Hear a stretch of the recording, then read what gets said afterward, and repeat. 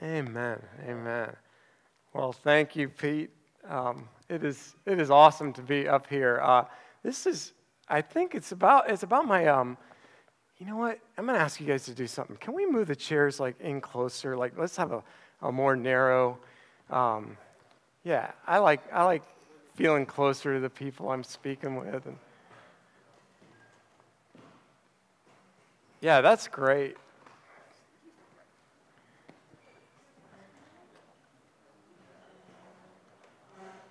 Anyway, yeah, I think Pete and I met probably about 20 years ago, doing summer festivals up here in Minnesota. There was a connection there, and I was down in Pittsburgh, and it was just a blessing to come up. So I've really gotten to know Minnesotans in a lot of ways. I have a real fond place in my heart for y'all, for all. Yeah, that's right. I live in Raleigh now, so I came down from Pittsburgh and down to Raleigh. I started saying y'all all the time. And down there, hey, Patrick, how are you? And up here, it's, hey, Pat, yeah. And don't you know? And anyway, a real fond place in my heart for all of you, for the Johnnies and the Tommies and what is it, the Bennies? Yeah, so I'm getting to know some of you in that way. And how many number 8s do we have out there? Okay, yeah, you're my people this week. Okay, so please, pray for me. Thank you. So as I thought about coming back up here, it's been about 10 years since I've been up here, and I thought, boy, I feel kind of I feel rusty in terms of doing these kind of camps and everything. I've tried to pour myself into the church down in Raleigh, North Carolina. I thought, what can I talk to them about? And I just got to thinking about the church. And I got to thinking about, why do we come together? And for so many of us, it's the same reason. It's the reason we come to camps like this. It's to love. We look at our lives and we say, I'd like to love more. I would like to love my family more. I would like to love my kids more, my wife, my church. I'd like to learn how to apply love in the world, how to love coworkers, how to love difficult people, how to love enemies. If Jesus is, serious about loving your enemies, and really think about people who are making life difficult in this world, how to love them. I want to learn how to love more. So that's what I'm going to be speaking to you guys about. And I hope I'm going to speak with humility, because I bet a lot of you are better at love than I am. I bet a lot of you have wonderful stories about how God has formed you and shaped you in love. But I'm going to be speaking from the Scriptures, and the Scriptures always have something to say to us, always have a way of shaping us and forming us more and more into the image of the one who loves the best, and that is Jesus. So our goal this week is love. Can you say that? Our goal is love. Okay, but our problem is life. Our problem is life. Life so often gets in the way. I was talking with one of the gals who used to be part of our church. We planted a church, and she's gone and done that, but we're still connected through a school that some of our kids mutually attend. And actually, my kids are 29 and 27, so they're not in school anymore, but we have a family that we're really invested in, and we've helped this one young kid get into this academy. And so she was telling me this story about her own kid. One night she was going to put him to bed. His name's Chesson. And he goes, Mommy, can I please have a glass of water? And she's like, oh, gosh. He's doing that whole extend the bedtime thing. And she's like, Chesson, do you really need a glass of water? Oh, yes, Mommy, I'm really thirsty. She's like, all right. And she starts to head out, and he said, but only if you can do it with love. See, love is our goal. Love is our goal, but life is our problem. We have irritations. We have things that press in. We've got our schedules. We get tired. We get cranky. And I don't know about you, but so many days I wake up and it just seems like my wiring is off, right? Like love just seems to be the farthest thing off of my radar. And other mornings it's right on. It's dialed in and everything's great. And I come down and I'm getting my coffee and my wife comes downstairs and it's off of her radar, you know? And immediately that knocks me off of my radar as well. Love is our goal, but life is our problem. So I want to look this week at a bunch of really problem-filled relationships in the Bible, of people who wanted to love and fell short, of people who learned to love in hard ways, of people who pressed in towards love, and of people who ran from love. And I want to start with you right at the beginning. I want to start with you with the relationship of Adam and Eve. And right away, I may be kind of on shaky ground because this almost knocked me off my spiritual course. When I was a teenager, my mom had enrolled us in a CCD class, my sister and I, and we went, and it was about Adam and Eve, and you know, I was skeptical, and I asked all these kind of skeptical questions, and I didn't feel like they answered me well. And so the next week, we took our money for the offering in the class, and my sister and I crossed the highway and spent it on donuts. But, you know, I'm sad because maybe there were some things I could have really learned from Adam and Eve at that point, because the Adam and Eve account really has an interesting pattern that you see in the world over and over and over again. And I put it in this way. The pattern is, wow, oh, and here we go. Can you say that? Just let's say it together. Ready? Wow, oh, and here we go. So here's what I mean by that. Okay, wow. Genesis chapter 1 is just, it's full of wow. If you read the Bible, I believe that this is the way to read Genesis chapter 1. When God is creating everything, and it says the earth is formless and void, and then he spoke, and he said, let there be light, and there was light. And this great preacher, Tony Campolo, says, God probably was like the heart of a little child, just saying, wow, you know, as he saw that light, and then he did what a child does. He says, do it again, do it again. And he'd create a flower, and he'd go, do it again.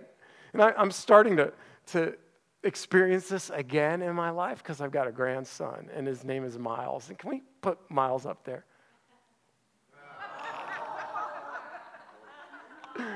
So I told my daughter and her husband, do it again. You know, he's just the cutest thing. And he's getting older, so that's his baby picture. But can you do the next picture? There he is. He's a Minnesotan. Look at that. I mean, who would think? Who would think that would come from my genes somehow? But yes, he is related, and I just love playing with him and tickling him, and though he can't speak yet, he's starting to kind of form words. He's not able to say it. You see it in his eyes. Do it again. Do it again. Genesis 1. It is full of that do it again, that wonder, that wow. And it says that as God is creating everything, as he's creating the stars and the skies, it says that God steps back day 1. He says, it's good. He steps back day 2, like an artist surveying what he's painted. It's good. He steps back day 3. It's good. Day 4. It's good. Do it again. Day 5. It's good. And then on day 6, it says that he created man and woman, male and female. In his image, he created them. And then he says to them, I want you to take everything I've done and use it for good. Rule over it. Enjoy it. Bless others with it. Tend it. Cultivate it. Bring art. Bring culture. Bring life. Bring crops. Bring gardens out of it. Bring beauty. And it says at the end of the 6th day, after creating man and woman, that God stepped back and said, It's very good. It is very good. Wow.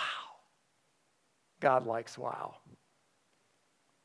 But even in the garden, even in this wonderful creation, there was something that was not so good.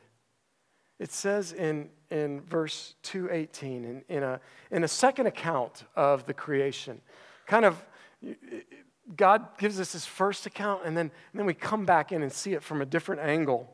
And God begins to speak more clearly about Adam and Eve and about their relationship. And it says in verse 2:18, the Lord God said, "It is not good for the man to be alone. I will make a helper suitable for him." You know, a lot of people say, "Oh," at this point. Here's the here we go, right? Oh. Woman is supposed to be kind of secondary to man. That's what the Bible teaches, right? I don't like that. You know, that word suitable helper, ezer kenegdo, I know some of you probably know this. The only other place it's used in the Old Testament is of God himself. God says to Adam, "I'm going to give you one who is like unto me. One who is going to come alongside you. One who you're going to look at, Adam, and you're going to say, wow, she's for you as I am for you." That's what I'm doing here. That's what I'm about. And so Adam's response really was wow. In verses 24 through 25, he sees the woman that God had taken from a rib in his side and made this woman from the rib. And it says, the man said, "This is now bone of my bones and flesh of my flesh. She shall be called woman, for she was taken out of man. For this reason, a man will leave his father and mother and be united to his wife, and they will become one flesh. The man and his wife were both naked, and they felt no shame." Adam looked at this woman, and he's like, wow, she completes me. It's a picture here of lovely and erotic and romantic and practical and physical and emotional and spiritual intimacy. When I'm counseling couples, I love to go to this passage. In particular, when I'm counseling couples who are thinking of being married, and you know, a lot of times some of those couples are already living together. They're already sleeping together. And I want to say, let's take a step back, because we want to enter into marriage as God intends. We want marriage to be for you a wow. We want you to experience in marriage the kind of intimacy that you're intended to experience emotionally and physically and spiritually and financially and all those things. Tim Keller says this.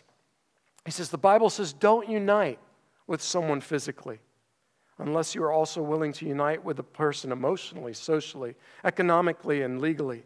Don't become physically naked and vulnerable without becoming vulnerable in every other way. So that's one of the sad lies of our society is they say one of the greatest things you can do is have sexual intimacy. And don't worry about the other stuff. If you're meant to be together, well, it'll work out.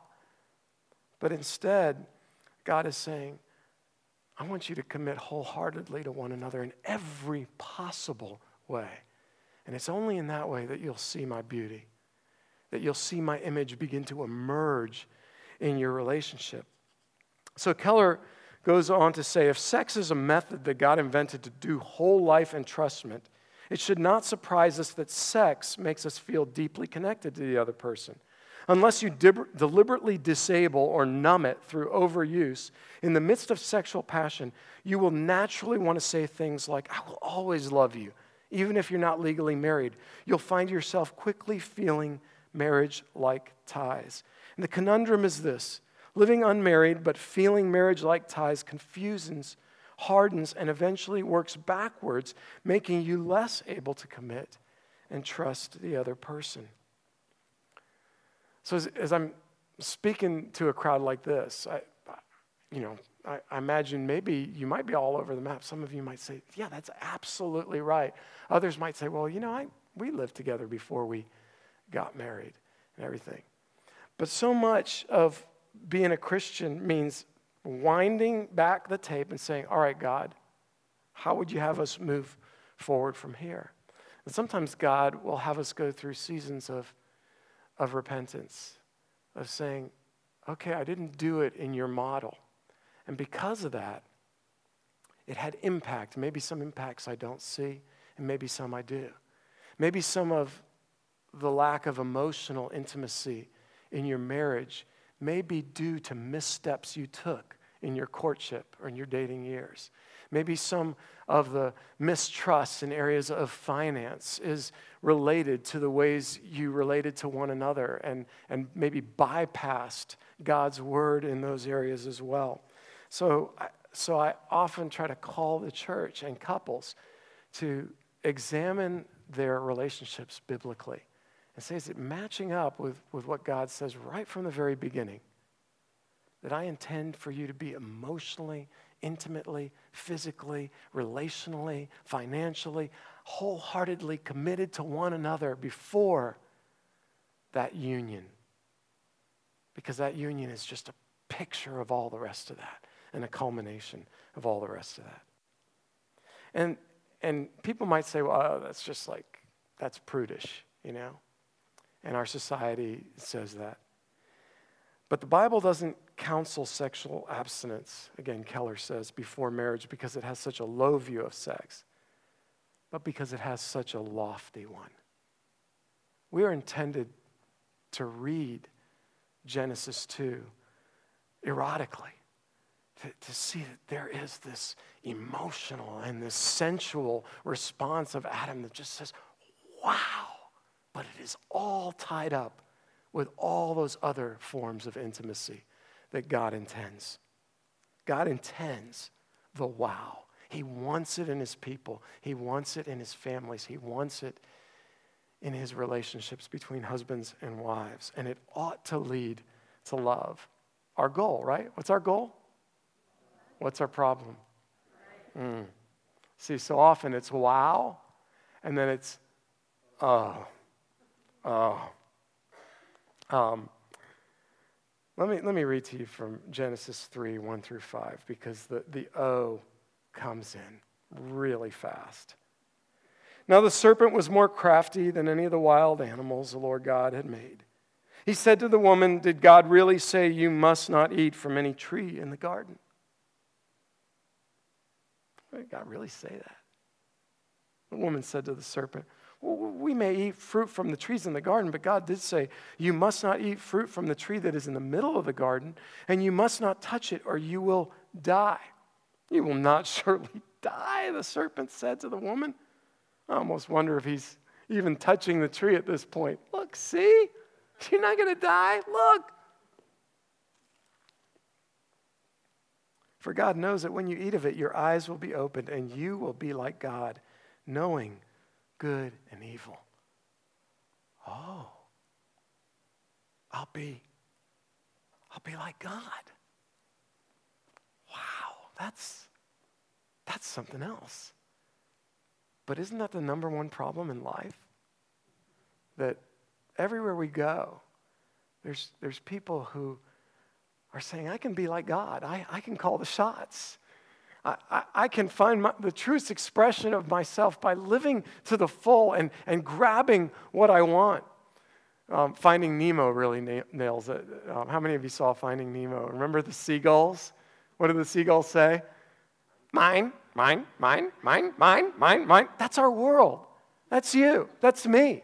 Mine, mine. It comes right from here, from believing the devil's lies. You can be like God. You can take what you want. Mine. Mine. And the result is the world that we have. When the woman saw that the fruit of the tree was good for food and pleasing to the eye and also desirable for gaining wisdom, she took some and ate it. She also gave some to her husband who was with her. He was standing right there, silent, passive, waiting to see what would happen. Maybe, let me see what happens when she touches the tree. I don't know. So he took some also and ate it. Then the eyes of both of them were opened, and they realized they were naked. So they sewed fig trees together and made covering for themselves. Then the man and his wife heard the sound of the Lord God as he was walking in the garden in the cool of the day. And they hid from the Lord God among the trees of the garden. But the Lord God called to the man, "Where are you?" It's an existential question. Where are you? That's what I don't know when I come to speak to a group like this. Where are you? Steve Brown says that whenever he speaks to a group of 10 people, at least 7 of them have broken hearts. At least 7 of them are dealing with something that, and God is saying, where are you? Where are you right now? He says it to Adam out of his love and his compassion. Adam answered, I heard you in the garden and I was afraid because I was naked, so I hid. And he said, who told you that you were naked? Have you eaten from the tree that I commanded you not to eat from? The man said, that woman, I was getting coffee. I was full of life and love today. It was going to be a great day. And she came down in the worst mood. It was her, right? The man, he pointed, it's her. She gave me the fruit, and I ate. And the Lord God said to the woman, what is this you've done? The woman said, well, the serpent deceived me, and I ate. The devil made me do it. It's not my fault. I'm just human, right? Isn't that the world we live in? Blame and shame. Blame and shame. It's the Democrats. It's the Democrats. Oh, it's Trump. It's the Republicans. Can you believe? We blame and we shame. We blame and we shame over and over again. If there was wow on day 1 for Adam and Eve, there was on day 2. The realizing of our shortcomings, the realizing of our shame. I can relate. I'm going to show you a picture of my wife. This is when we were dating. Oh, wow. She's beautiful, don't you think? You better, all right? Her name's Susan. Susan's not up here this week because she's an introvert. And being with a group of people, she would love you one-on-one, but you guys as a whole, boy, she'd be wiped out by the end of the week. And so she loves you because I know she's praying for you. And she's praying for me. And boy, when I first saw Susan, when I first saw her hair was down to here, we met in high school, and I was like, wow. And as I got to know her, I was even more. I'm like, I want to marry that girl or some girl like her. Praise the Lord. Thank you for hearing my prayer. And we did get married, but quickly followed. Wow. Do you know what it's like for an ENFP? How many of you know Myers-Briggs? ENFP to marry an ISTJ. Yeah. I was so naive. I thought, she's going to like all the things I like. She's going to, we clashed so much about so many things. And I'm afraid that she probably experienced even more than I did. I was a youth minister, and I remember I was going to be doing program for the first time at a camp. I was so excited. We had our 2 young kids. Another O is our first daughter was born 11 months after we got married. So it's right like that. We're right into being parents, and then we ended up having our second daughter. Our first daughter was super easy. Our second daughter was super difficult and everything, and I'm getting ready to go to this camp, and my wife becomes deadly sick. She's lying on the couch, and she's like, please don't go. Don't leave me with the kids. I'm like, honey, come on, we've got a great church. Like, let's call up Ginger, or let's call up, and I'm naming different people, and she's like, she's introverted, so she doesn't want to do that. She doesn't want to ask people for things. And she's like, no, please don't go. And I'm like, and I'm getting mad. Inside I'm thinking, oh, she's just being so unreasonable. Like, she's going to get through this. I mean, this is important. I can't say no to this camp. Well, how are they going to run program? I'm the program director. I'm the number one funny person in the run-on skit. What are they going to do? Kids will go to hell if I don't show up and make them laugh, And so I left. I just figured she's going to get through it. It was like a knife to her heart. It took us years to get over that. That would bubble up every time there was some other kind of disappointment or pain or hurt. And it would actually take me years to realize how wrong I was. I apologized probably, within a few days of coming back, but I didn't really mean it. It would take me years of God having to mature me and grow me up to be able to say, I am so sorry that I did that. I would hope I would never do that again. And I'm sorry for what it did to you and what it did to our marriage. Well, our 31st anniversary is coming up. You can show the next picture. There we are. Yeah, Christmas time. And anyway, you can take that off. Susan says hi and loves you. But it's by God's grace that we never got divorced. Some of the things that we went through in our marriage. And it's by God's grace that she loves me today and that I love her. And that's why I say the pattern is wow, oh, because we see each other's failures, we see each other's faults, we blame each other, we shame each other, we hide from one another. We're less than intimate emotionally, we're less than intimate socially, we're less than intimate intellectually. We withhold ourselves sexually from one another from time to time. We don't give to one another the way that we should, and so there's so much in our lives. But then the next step is here we go. And that can happen one of two ways. Sadly, for many, it's here we go, I'm done, I'm out, I'm heading off, I'm going to go find somebody else, some other wow that I know is just going to fulfill me and going to make it right. And sadly, I see this as a pastor. I see people come to me and my wife has left me, my husband has left me, and they're looking for that wow, and they think it's going to complete them, and they're naive not to believe that there's going to be an O that's going to follow shortly behind. And they say, here we go, because I'm going to go shoot for that. But the other here we go is, all right, we've got the O.